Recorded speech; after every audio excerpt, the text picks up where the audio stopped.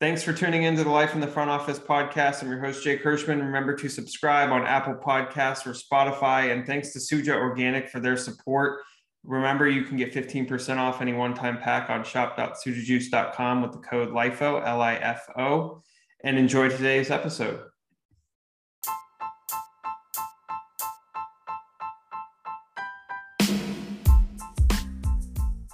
Welcome to today's episode on the Life in the Front Office podcast presented by Suja Organic. Excited to be with my guest and Jackson Newsmith, associate at Spring Hill Company and The Uninterrupted. Excited to get into Jackson's journey. He's certainly someone who I've kept my eye on, certainly admire kind of his trajectory and path that he's taken thus far in the industry. I was fortunate enough to get to know him in 2017 when I was at the Arizona Fall League. He was in the MLB league office, and just fascinating to watch, right, from afar. And Jackson just always such a, we'll call mover and shaker, right? But in the words of Ronnie Burton. But we'll get into it and just to unfold kind of how I introduced you as associate, Spring Hill Company, Uninterrupted. What is that? And then we'll get to how you got there. Yeah, well, first and foremost, Jake, thank you for having me on your podcast. I am one of your active listeners, as you're well aware. I think what you're doing, both professionally and kind of in your own personal lane, is and brand is quite extraordinary, especially for just where you are in your career and life and journey. I think that's echoed by a lot of our constituents and colleagues throughout the sports business industry. So kudos to you always. It's exciting to be here. I am an associate on the unscripted documentaries team at the Spring Hill Company in Uninterrupted. What that means is new to me as well. Obviously, you know me. I'm a front office kind of baseball person for the majority of my early years in life, and have since transitioned into the world of Hollywood and entertainment and working at Spring Hill and at Uninterrupted. For those who don't know, the Spring Hill Company is a multimedia entertainment conglomerate that was founded and created by LeBron James, who's our chairman, and Maverick Carter, who is our CEO, in the mid 2010s. The goal originally of Uninterrupted and Spring Hill was to bring a platform that allowed athletes to come and be empowered to tell the stories and the insights that they felt weren't hitting the zeitgeist of the media landscape because they're being told through a third-party distributor. So ultimately, Uninterrupted in its infancy was, a reaction to, a media pundit telling LeBron that he needed to shut up and dribble. And LeBron ultimately said, why should I shut up and dribble? Am I not more than an athlete?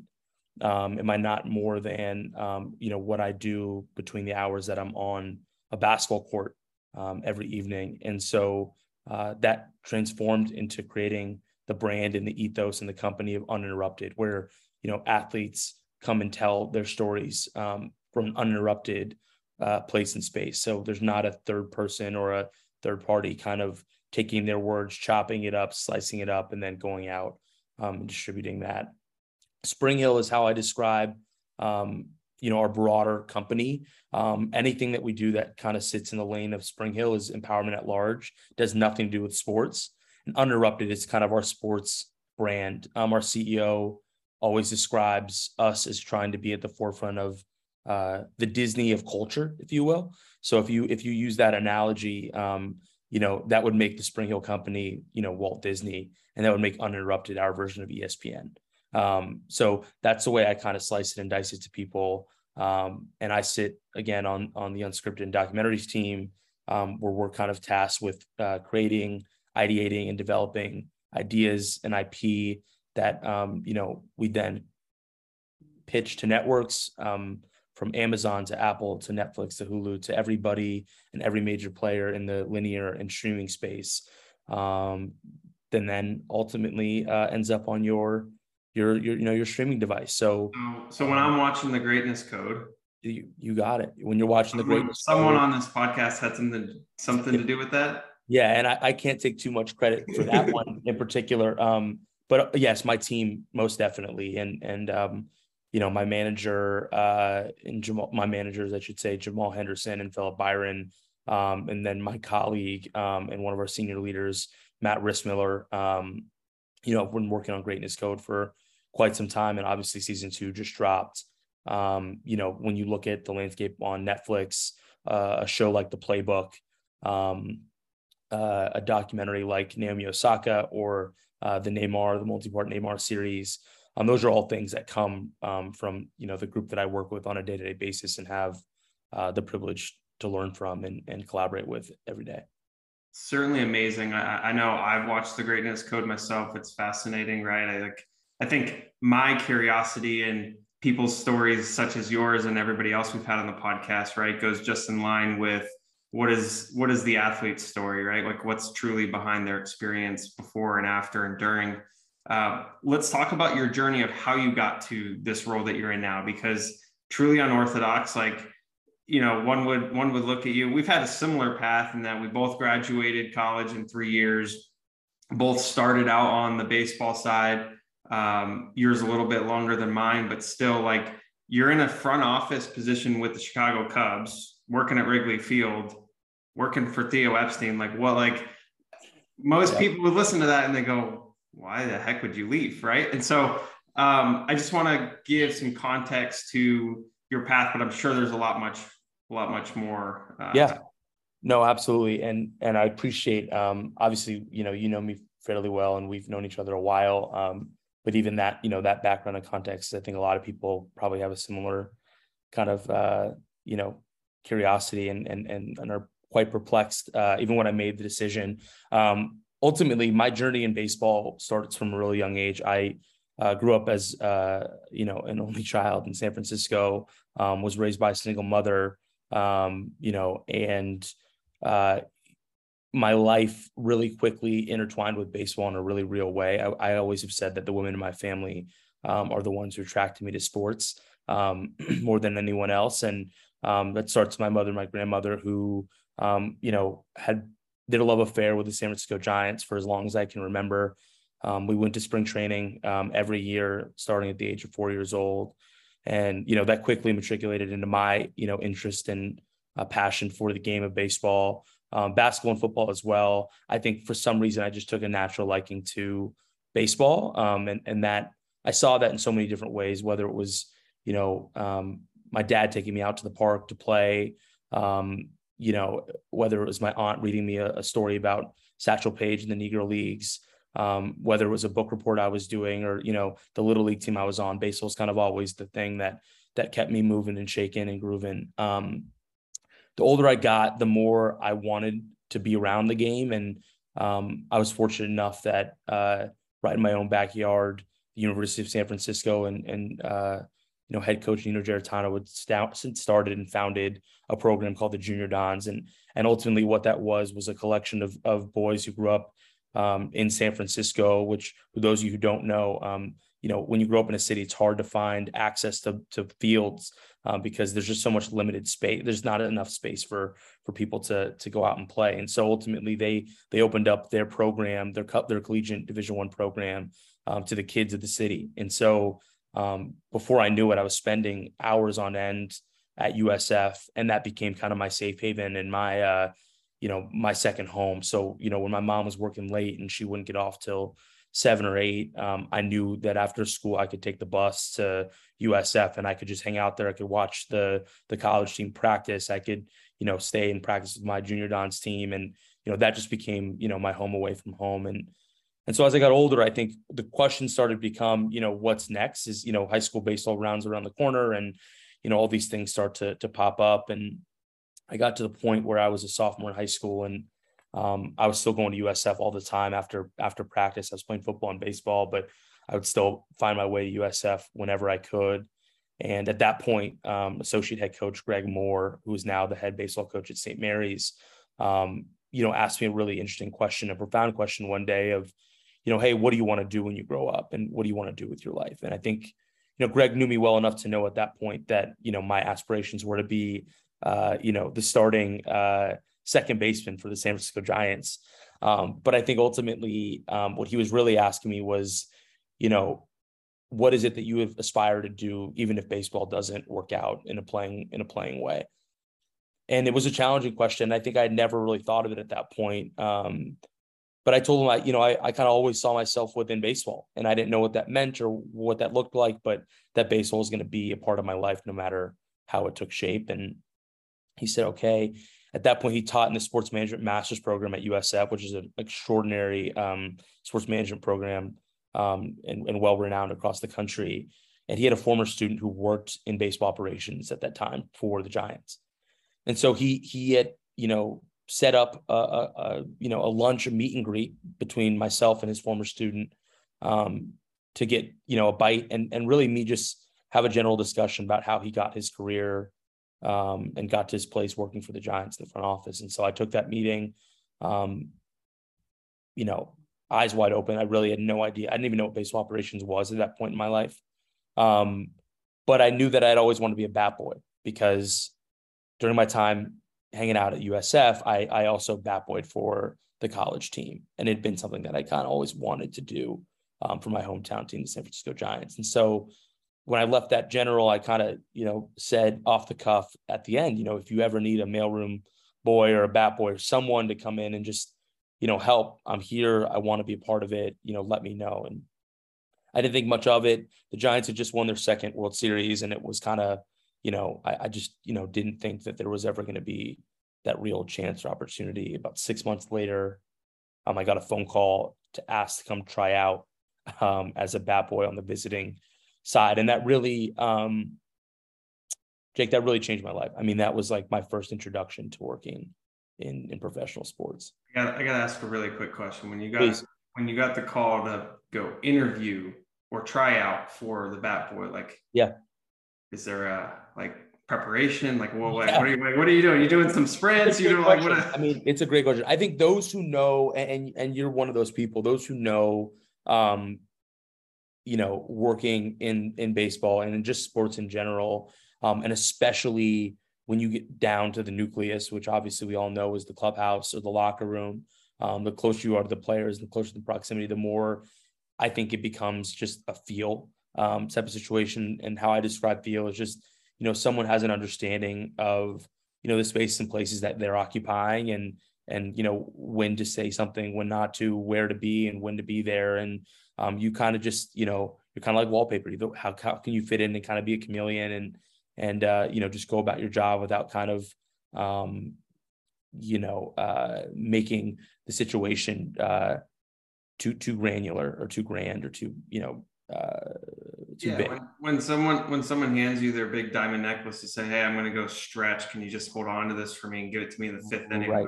Right, exactly. You got it. Or you walk in and you see somebody in the clubhouse who you idolize your whole life and you're like, oh, you mean I can't go ask him for an autograph, or I can't go, those types of things. I think, and luckily it was weird. It's like, it's odd to say that at 16 you were prepared for a bat boy job, but I was prepared. I had a resume at that point, and a lot of it was based around me being a bat boy at USF and having spent so much time around a collegiate program that had been as successful as the one that had been cultivated on the hilltop. And, when that opportunity came, I kind of just took it by the horns and really, I'll never forget it. It was 2013. We were playing the Marlins, and it was, I met, I think Juan Pierre was the first player I ever met, and just completely was kind of shell shocked, but could not have been nicer and kinder and more thoughtful. He gave me the tip of,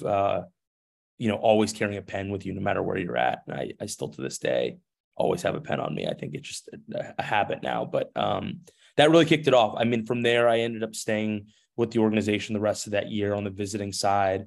As luck would have it, one of the home side clubhouse attendants and bat boys left to go off to school in 2014. And they asked if I wanted to move over to the home side.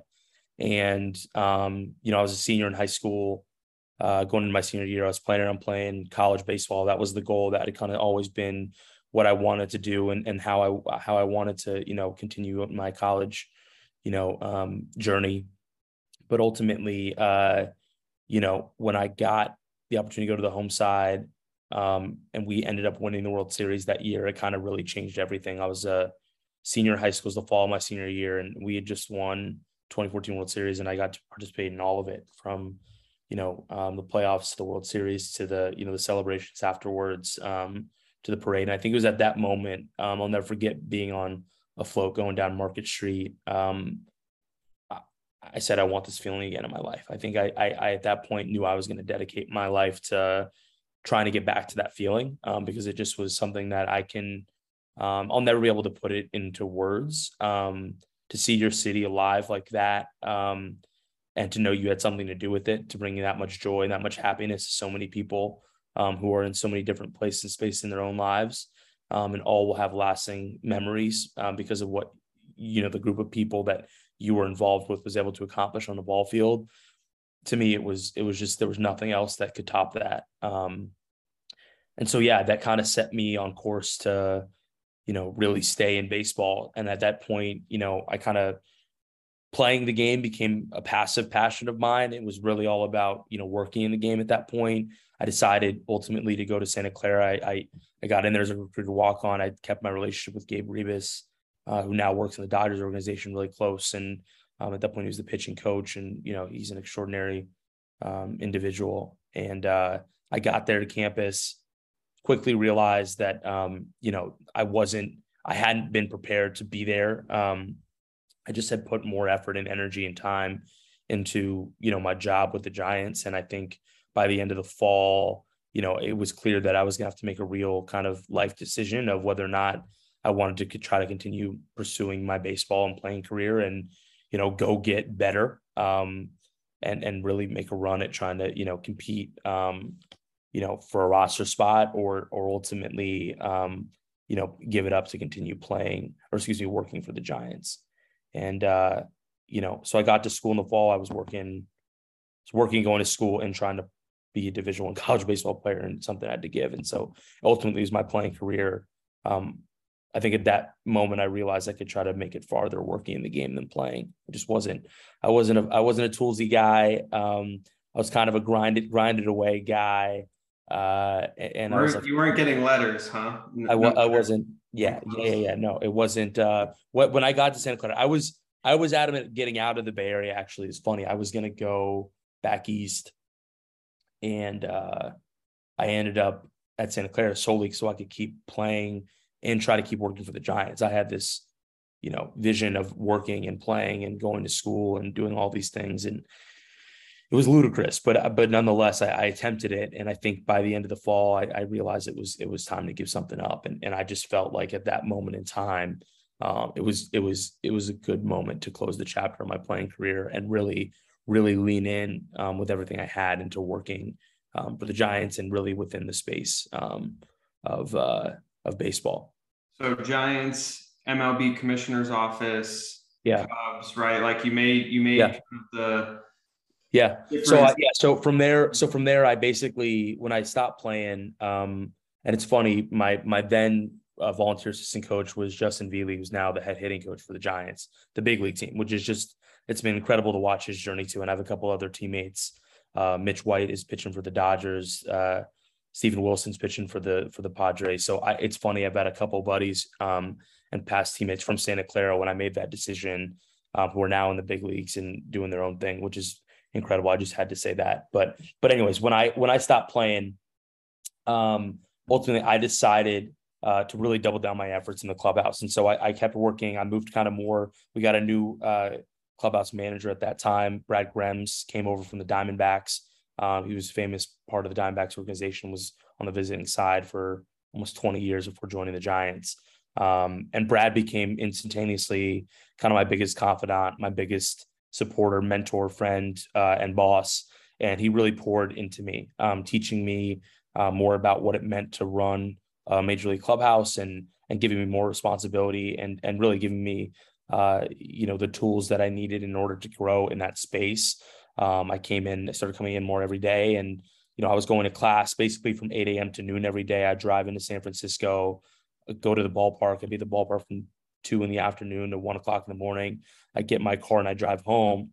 about 2-3 years into school, it was 2 years in, another kind of conversation came up, much like the one with Greg Morden, and this time it was with a former player. They pulled me aside and said, "Hey, what do you want to do with your career?" And I said, "Well, I'm living out my dream. I'm working the clubhouse for the San Francisco Giants." He's like, "No." He's like, "I know that, but there's more here. Like, what is it that you want to do?" And I said, "I didn't know. I loved what I was doing." And he said, "We're going to New York in a couple of months to play the Mets. Everybody works for the commissioner's office. I think he'd be great for you to meet." And so I ultimately ended up taking the trip with the team that year to New York when we played the Mets. And I had the good fortune of meeting, still to this day, a close friend of mine.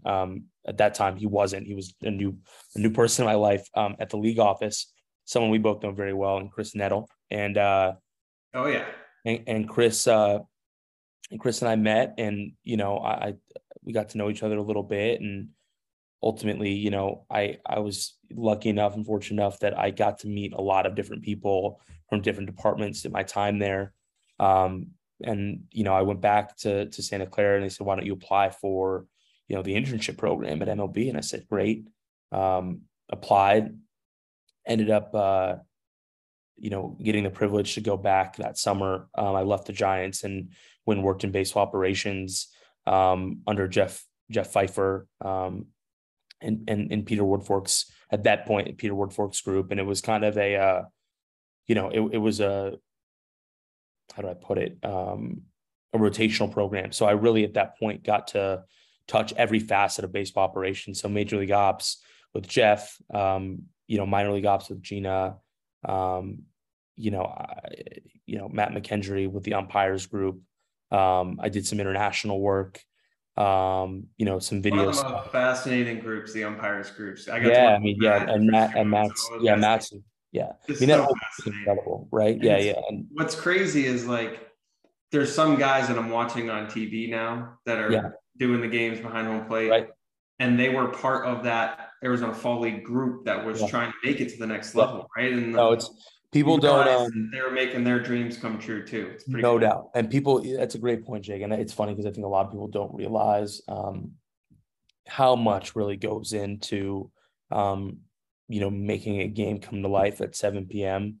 or 7:15 start or a 1:05 start every day. And I think that was my first window into that. It was my first foray into wait a minute, this is a ginormous undertaking. I'll never forget when Kathy, who at that point worked with Matt, took us over to the Chelsea market to go see, what at that point had been, replay in its infancy. And, even seeing that, Justin Clem and that group over there running replay, it just was incredible to see that whole operation. And, in that group, I ended my summer. It was an extraordinary opportunity.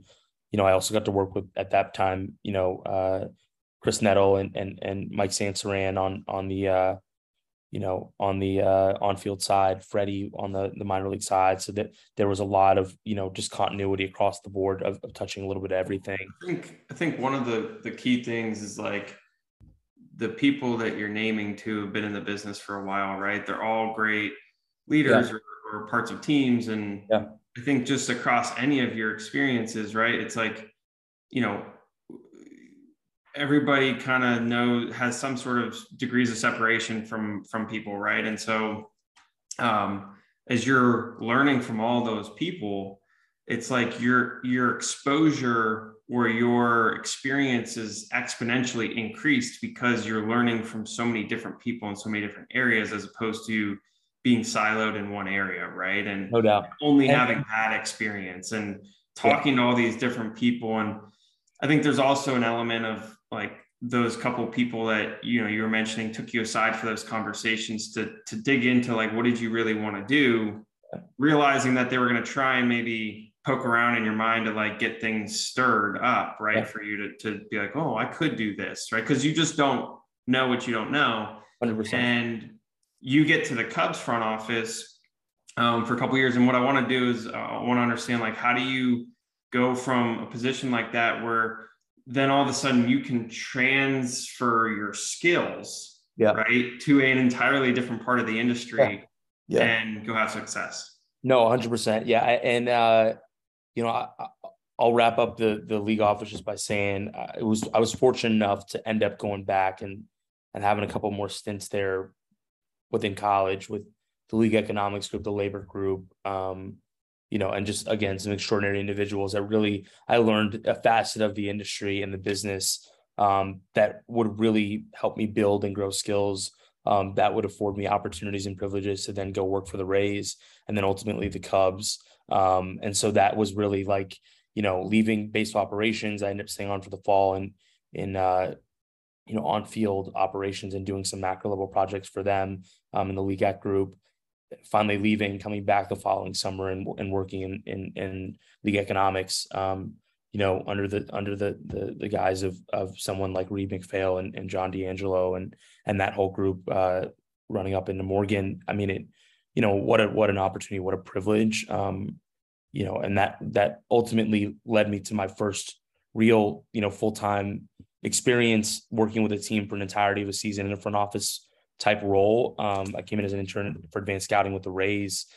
I went back, finished school after my last stint with the league office and got my car in March, drove across the country and started with the Rays and was fortunate that they hired me at the winter meeting. So went through that process, Chandler Laudermilk, Jeremy Sowers, gave me the opportunity to come in and work in advanced scouting.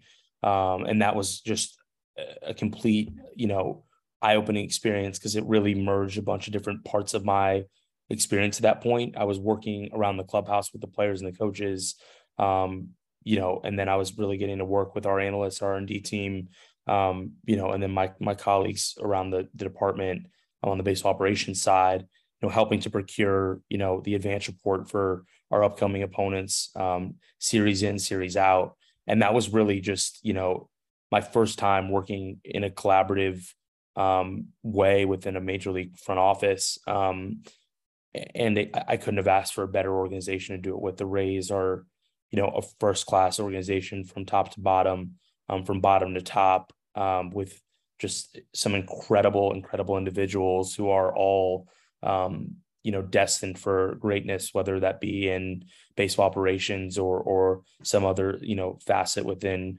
sports or elsewhere. And for that to be my first stop post, internship to the league office and post time with the Giants, in a whole new city, in a whole new environment. I couldn't have been more fortunate and privileged to be there. I spent a year there, ultimately, realized it just wasn't going to be a match for a full-time opportunity. But fortunately enough, I'd met some of the Cubs contingent the season prior while I was at the winter meetings. And, we kept in touch and I landed in Chicago as a trainee in baseball operations, primarily focusing on major league ops. And, that group again, my former boss, Jeff Greenberg just took the GM job with the Chicago Blackhawks.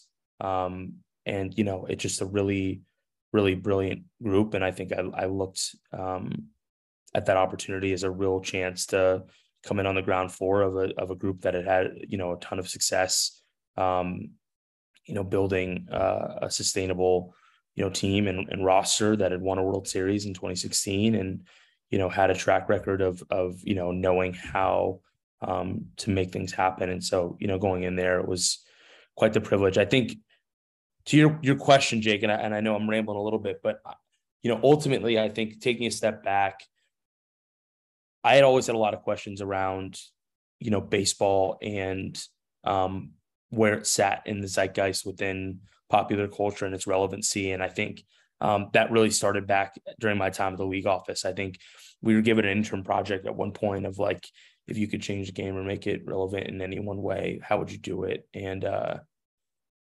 that was the way in which I thought I could really push the envelope forward, was trying to see how you could make the game more relevant in popular culture. And so I kind of went on a fact-finding mission. I took a couple of trips. I was fortunate to go out to Nike, and I started just meeting people that were in other facets of the industry, and just trying to learn more about, why players and what have you, weren't hitting the pulse of popular culture, much like you saw some of the players in the mid 90s were, like a Ken Griffey Jr. or Barry Bonds or, even before that, a Darryl Strawberry, all these guys who'd had such, Bo Jackson, I mean, such illustrious careers and were household names in kind of the broader ethos of sports, that had kind of transcended baseball. And yet baseball at this time had just not had that kind of that player. Right. And so I kept trying to figure out why that was.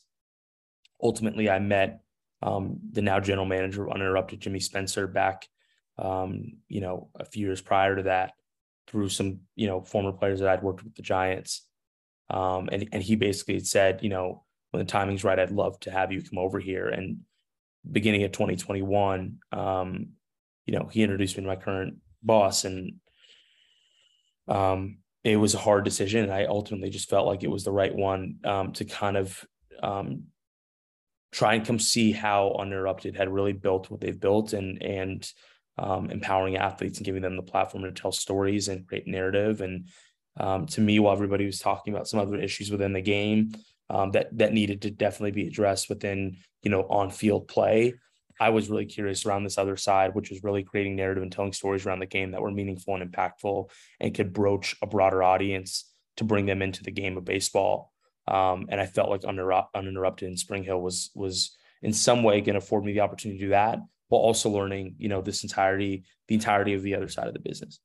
Well, it's interesting, like whether you know it or not, like I think back to your comment of when you were on the float on the parade, right? And the moment and not being able to put it into words. And those are the types of things that you're trying to, in a way, right, put into a storytelling component and share it with the world, right? And I think that's the most fascinating part is like, yeah, you might be in a different part of the industry and you might be in something that's new and different and, player platform storytelling. And one would look at it and go like, how the heck, like that's so different than baseball ops, but it is and it isn't, right? Because at the end of the day, you're still trying to tell a story. You're still looking at, data, you're still developing relationships, you're still all the different intangibles, right, that you've learned along the way, how to deal with executives, how to deal with, different people from different parts of industries. You're doing it all, right? So I just think it's super interesting to hear your whole lead up story, right? Because otherwise you wouldn't exactly know how it all connects. Yeah. And as we wrap up here, the one question I got for you is if there's a story that you are wanting to tell, right, based on some of your research, based on what's out there, what's a story in the future that you want to try and tell? Oh, that's great. I mean, I will, I'll do a shameless plug right now. Actually, it's funny when I got here, and this kind of goes back to talking around and about, again, creating narrative and telling stories around the game of baseball, that will resonate with people in the broader scope and ether of our society. And I think that was something that I just had always thought about and wanted to be a part of. And again, when I made that jump out, it was kind of like a personal passion and mission of mine, to make sure baseball remains prevalent and relevant within, the fabric of our country. And we had a project when I first got here called After Jackie that, had been brought to us by Major League Baseball and Oscar nominated director and executive producer Stanley Nelson, a while back, that really chronicled the journey of the 1964 Cardinals team that ultimately helped to desegregate spring training in Florida and really in all of baseball. I think at that point, a lot of people hear the story of Jackie Robinson, but they don't know the journey and the story of a lot of the players that followed in his footsteps directly thereafter. And so this story really chronicled the legacy of Bill White, Curt Flood, and Bob Gibson, and what they did to come together and then ultimately win the 1964 World Series against the New York Yankees. And nobody wanted it, and nobody wanted to tell the story. No distributor wanted it. We're fortunate enough that it coincided with the 75th anniversary of Jackie Robinson breaking the color barrier, which happens to be this year in 2022. And so what we were able to do was take that to a distributor. The History Channel was able to pick it up. They were like, we're all here for that. And that project's actually going to be coming out on History on June 18th. And it really unpacks the legacy of Bill White, who was the first African-American president of any major sports league in North America when he became the president of the National League in the 1980s. Curt Flood, who obviously was at the forefront of free agency for all of sports, and Bob Gibson, who's probably one of the most dominant and prolific aces of all time, and Black aces at that. And these three men who ultimately not only had an impact on the field, but had a legacy in the front office of sports and in baseball. And that project, it hit so close to home for me because it was like coming out of working in baseball operations with the Cubs and then being able to go and just have an inkling of a touch on a project on behalf of Uninterrupted in Spring Hill. It was unbelievable.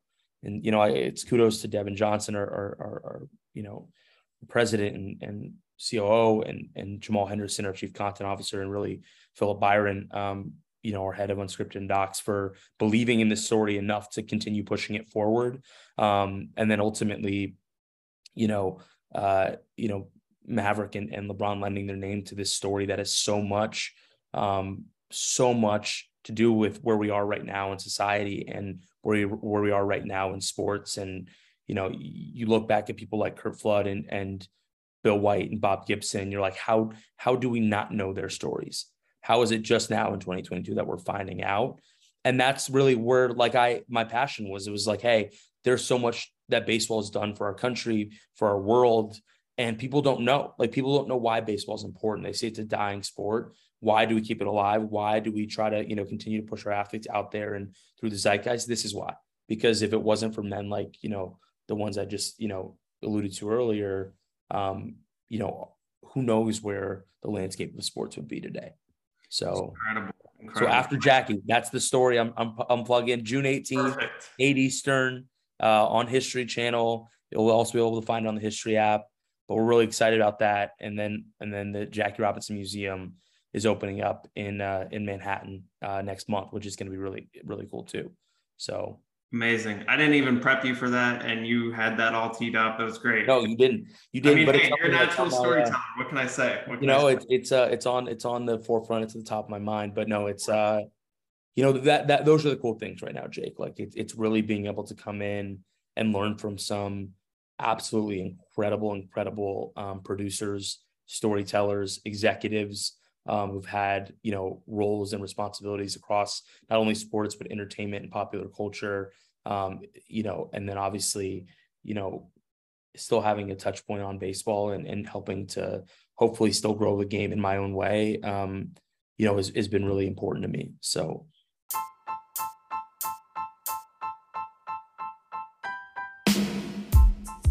well, you're always a sponge, man. You're always learning. I appreciate the conversations because I know I always learn something from you every time we chat. So appreciate having you on the Life in the Front Office podcast presented by Suzy Organic.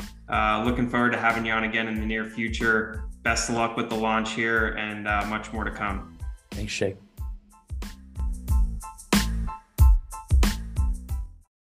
Thanks for listening to the Life in the Front Office podcast presented by Suzy Organic. Remember, you can get 15% off any one-time pack on shop.suzyjuice.com with the code LIFO, LIFO. And remember, if you like this episode or you like the Life in the Front Office podcast, please leave a review on Apple Podcasts and Spotify. Really appreciate you tuning in, and stay tuned for the next one.